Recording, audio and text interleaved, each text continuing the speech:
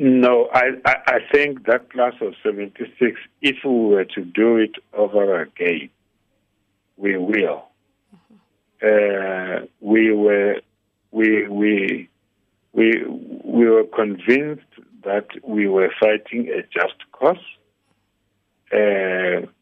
We regret that in the process, the oppressive apartheid government saw terrorists in us instead of seeing young black kids who wanted to free themselves from the shackles of apartheid education.